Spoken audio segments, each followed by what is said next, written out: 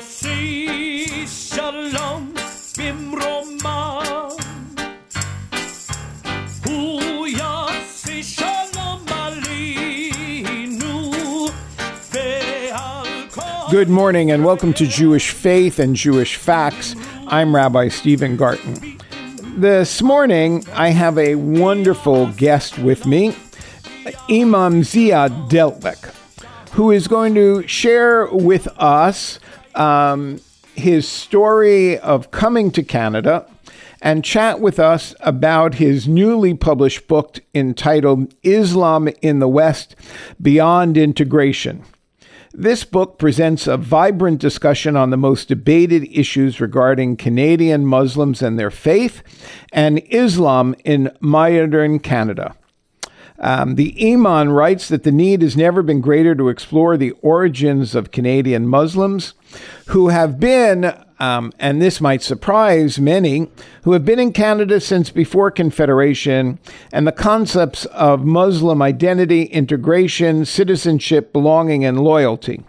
The book examines some of these issues in detail, raising questions for both Canadian Muslims and the wider Canadian society. And certainly there is no greater need for a book such as this. The Imam is a resident scholar in Imam in Ottawa, and in a moment perhaps he'll explain to you, the listeners, what an Imam, the title Imam means, as well as a doctoral student at the University of Ottawa. He is an educator who has chosen to tell his story and the story of Canadian Muslims. He was twice selected as one of the 500 most influential Muslims in the world. He was recognized by the province of Ontario for a decade of volunteer work, and he received the Queen Elizabeth II Diamond Jubilee Medal in 2012. And Imam Delek, it is a pleasure to invite you to the show known as Jewish Faith and Jewish Facts. Thank you, my brother, Rabbi Steve. I really appreciate your invitation. Oh, well, it is a pleasure. We have worked together on numerous projects, but you have now taken the step of introducing yourself to a wider audience than just those who know you in Ottawa as a man of faith and a man of commitment. I'm going to begin by asking you to share with our listeners how you came to Canada and what was the story of your journey to Canada and then to Ottawa. I came to Canada from Bosnia and Herzegovina. After the aggression on my country, I realized that I need to find another path for myself and my family. So February 2nd, 1995, I landed in Toronto. It was a quite cold day.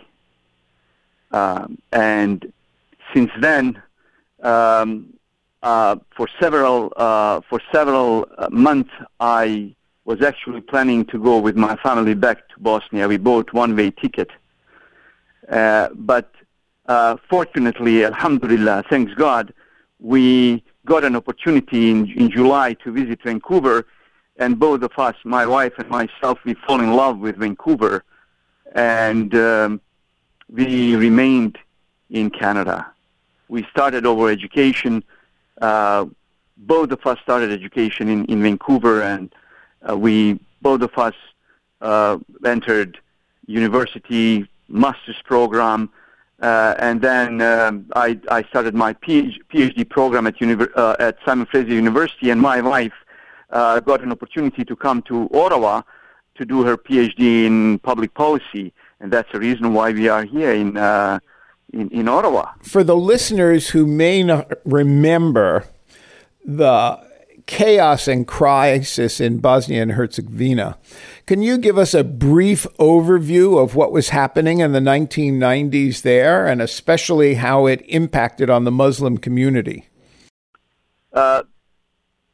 It was a difficult time to be a Muslim in ex-Yugoslavia for one very simple reason, because we have been considered the other at any point in time. Once when Ottomans deported when Austro-Hungary came in, we have been seen as people who don't want to assimilate. And then later on, when Communist Party came in after Second World War, again we have faced some of these challenges of identity. And then, as communism vanished, we started waking up and started really realizing that we could build a European, Bosnian, Islamic identity, and that is quite different than any other identity from other cultural backgrounds, such as, let's say, Arab or any of the other Eastern countries.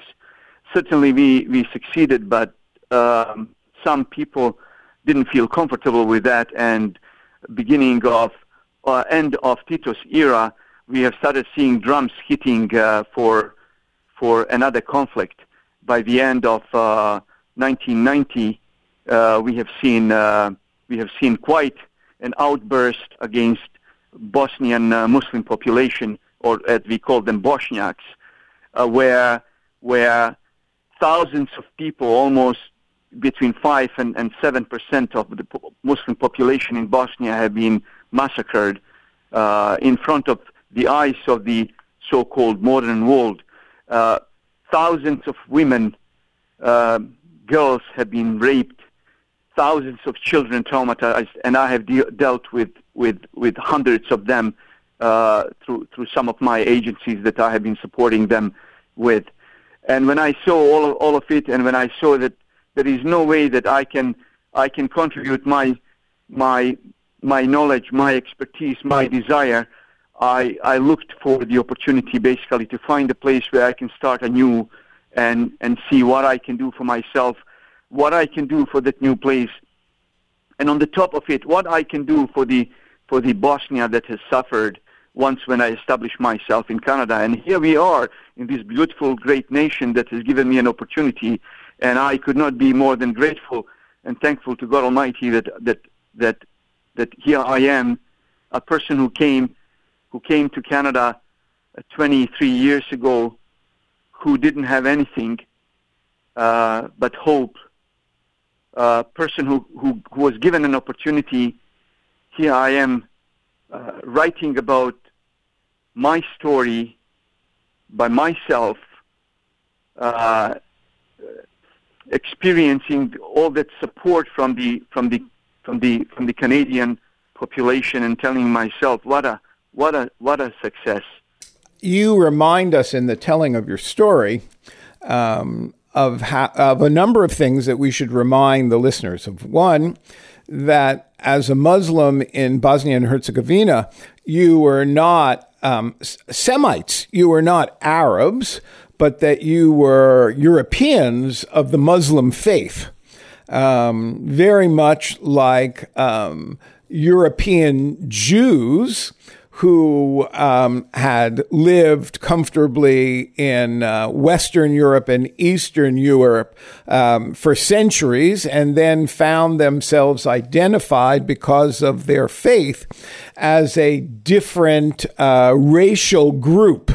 And while there was certainly anti-Jewish feeling in Christian Europe, as there was anti-Muslim feeling in Christian Europe, your co-religionists had lived happily in Bosnia and Herzegovina for centuries and had been part and parcel of that country, and certainly before the destruction of Yugoslavia had lived a productive and happy life. And like members of the Jewish community who came and found security and safety in Canada, members of your community, yourself and your wife, found a safe haven here in Canada. It is as you are aware, and I'm quite positive, our thoughts are totally identical on the matter. I personally believe that Canada gives the best opportunity to people to be themselves. Doesn't matter where they come, what kind of color they are. It's a country that is, as I call it often, showpiece of multiculturalism or Abrahamic plus society. You're so right. We live in a time in which many, many countries throughout the world question the value of immigration and question the value of immigration of people who look or believe differently than themselves. And your story and the story of your success here and the story of the integration of Muslims into Canadian society is a truly wonderful statement about how a democracy that founded itself on white colonialism but could rise above it to integrate the newcomer who wasn't Christian and who wasn't necessarily white. It's a wonderful story, and I want to spend a bit of time you telling us about it. But before we go there, I want you to explain to our listeners, what is an imam? What does the title refer to? Imam back home or in the countries where Muslims came from meant that he's a religious leader who leads the prayer and gives sermons. However, that title or that term evolved quite fast and drastically, I would say, as we moved into Western society, where Muslims faced new reality. And in that new reality, they had to see things through different lenses as far as their faith is concerned, their cultures are concerned, just like Judaism had to adjust itself, adapt itself within some of the new contexts that it settled. So now the imam becomes the leader of a particular mosque, almost as the rabbi who had been communal and not necessarily associated with a particular synagogue has in the Western world over time become associated with particular synagogues as a spiritual leader and a religious leader of one community, not of all. Yes, and another thing that is important is that our profile actually moves farther into being imam pastor, imam social worker, imam spokesperson, imam marriage officer, imam marriage counselor, imam youth mentor. So certainly an imam, has many hats depending on the condition and situations in which he finds himself and problems that community faces. But bottom line is that certainly imams in Canada, specifically in Canada, are also developing themselves. They are using modern tools of professional development, basically, not only to bring knowledge into the arena of life, but to bring also contextual experience where Canadian law, Canadian values, Canadian culture could be basically worked within the context of our faith, just as we pointed out, just as our Jewish brothers and sisters, our cousins did before us. Well, we've learned from each other. In the introduction to our show this morning, I read from the book jacket, which says, examine some of the issues of identity and integration. And I'm wondering if you might share with the listeners some of your reflections on what it means to be a practicing, identified Muslim in a Christian country like Canada, which is still primarily a Christian country, regardless of all the other communities that now find successful integration here. Certainly, there are many things that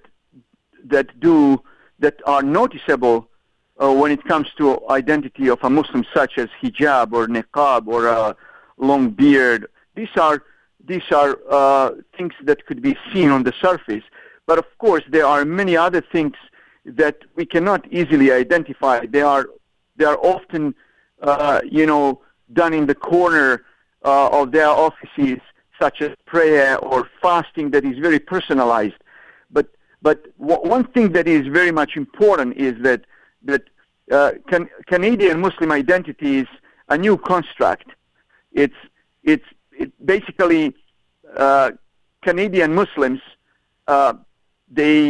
When we talk about Canadian Muslim identity, we have to think about our textual and contextual realities. That's what makes this identity very unique identity. Many people would ask me, but how could that contract even exist? Why not? If there is a Pakistani Muslim identity, if there is a Saudi Muslim identity, if there is a Turkish, Indonesian Muslim identities, why not a Canadian Muslim identity? What is a Canadian Muslim identity? It is an identity that is comfortable with the faith of theirs, but at the same time comfortable to practice that faith within the context of Canada. And I could certainly say that this context is quite welcoming context. I personally know that I have become better Muslim when I came to Canada, much better Muslim than when I was in Bosnia. And people often ask me, is it possible? It is certainly. Only in the context of fairness, context of social justice, context of freedom of thought, you are able actually to better yourself as a human. You are able to better yourself as a religious person or whatever. No, that's good. So you have found that being in Canada allows you to deepen your faith. But at the same time, being a Muslim in Canada has exposed you again to anti-Muslim feelings, whether in the political circle, when the hijab or niqab become political weapons, or in the tragedy at Quebec City at the mosque, in which members of your community, not your personal community, but the larger Muslim community, are murdered. Does that make it more difficult for you as a proponent of integration to remain sanguine about the possibility of Muslim integration in Canada? My book deals with these matters, and myself, I'm more of a positivist when it comes to our life here. Certainly, Jewish community has faced the same challenges at the very beginning. Jewish community has been bombarded, on many levels, and Jewish community actually made their path towards their goal. What I'm trying to say here is that it takes time for people to get to know who you are, and I think, and I'm very straightforward on the matter. Canadian Muslims need to come forward more and dispel some of those misunderstandings. There would be incidents. They are not systemic. They are individualistic. And from that perspective, Canada, for me, is quite a safe haven, even though there are incidents that do happen. Those incidents are not norm in Canada. They are exceptions. And thus, when I claim what I am writing and what I am talking about, I am certain that evidence on the ground supports what I am projecting. Example: Environic study in 2006, 7, 2010, 2016, 17 very clearly indicates that Canadian Muslims are very much integrated. Do we have some people who are not, who are self-excluded, isolated? We do have some of them, but majority of Canadian Muslims are feeling very much comfortable in Canada and feeling actually proud of being Canadian. One question that was asked in this Environic study, as well as some other interviews that we have had, surveys that we have had, what is the biggest challenge that Canadian Muslims have? And everybody would tell weather. It would be, winter in Canada.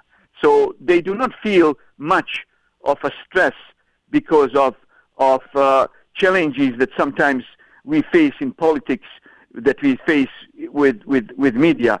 But we do have our issues internally that we are working on. And I'm quite positive once when we have dealt with these internal issues of differences that we have as Canadian Muslims coming from all those different cultural, national, interpretational backgrounds, we will certainly, even feel less that pressure of Islamophobia.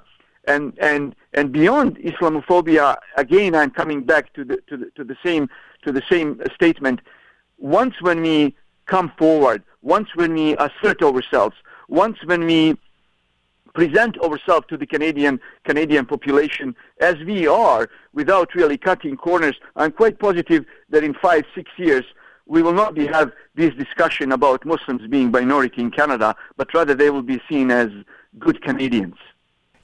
You paint a very beautiful picture, and we and both you and I pray to God that this shall come true, inshallah. Thank you, my friend. I want to use the time that's left to us to talk about something that you and I have throughout our careers as clergy been committed to, and that's interfaith work, working with people of other faith communities. And I know in particular you have been a very strong supporter here in Ottawa of what's called the Multi-Faith Housing Initiative. Different faith communities coming together to build and support housing for lower income people. And I'm wondering, it doesn't appear on the surface that interfaith work is yet an easy thing for the Canadian Muslim community. While there are people such as yourself and Imam Jabara who have been very committed to interfaith work, there are many who still see themselves as staying separate from the general notion in Canada of working together to alleviate poverty in a non-specific community. You know, my brother, we have, as religious groups, we support needy people, not just because of our social responsibility. We support them because of our religious responsibility as well. And how would you explain the religious obligation of Muslims to act in the non-Muslim world to alleviate social injustice? Certainly. We as members of this society, we cannot sleep with full stomachs while our neighbors go hungry. I think that's the measure of our faith, and that's a reason why I call my engagement with Multi-Faith Housing Initiative Faith in Action, because really, if I want to show somewhere what my faith is all about, it is on the ground. It is down where it is real with people. Am I nice to my neighbor who happen to be a non-Muslim? Am I nice to people who are on the street begging, and do they need my support? And am I out there to help them, or down in the mission, or any Ottawa Food Bank? These are all things that qualify my faith in action, and that is the reason why, example, center where I am operating as an imam is very much engaged in social Islam and tries to present that as our trademark. And I'm quite happy that many other masajid, many other mosques are actually following the path. It does appear that while Christianity speaks about the social gospel, and many people who are not Christian know about the term social gospel, and Judaism speaks about the term tikkun olam, the repairing of the world, yes. There probably aren't as many people familiar with Islam's commitment to social justice. Is there a term in the Quran or in Muslim faith that has a similar impact as the social gospel or tikkun olam? We talk about term adl, or justice, that God Almighty mentioned in the Quran by saying, "I'dilu huwa aqrabu lit-taqwa." Be just, because being just is closest to being a God-conscious person. And that applies, as you understand it, not just to other adherents of Islam, but to all who live in the society. Of course, to every single individual, every single human being, even to animal species. We as Muslims, we are commended. And that is the reason why when this misnomer, Islamic terrorism is mentioned, I get frozen, because there is no such a thing. When you read the Quran as intended, there could not be a Muslim who allows himself or herself to go out there and take the life.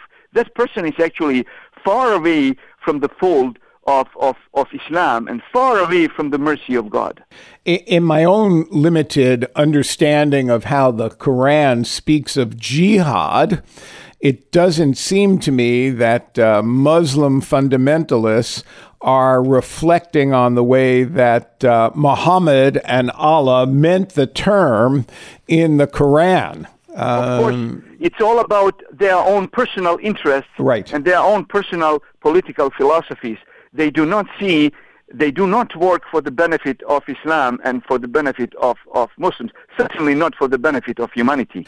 And certainly doesn't seem to be for the benefit of bringing the word of a living God, of course, to other Muslims. Of course, not a good marketing of your faith. No, that's well said. I want to remind the listeners that this morning we're speaking to Imam Jihad Delek, who has recently published a wonderful book that is worth looking at, entitled Islam in the West Beyond Integration.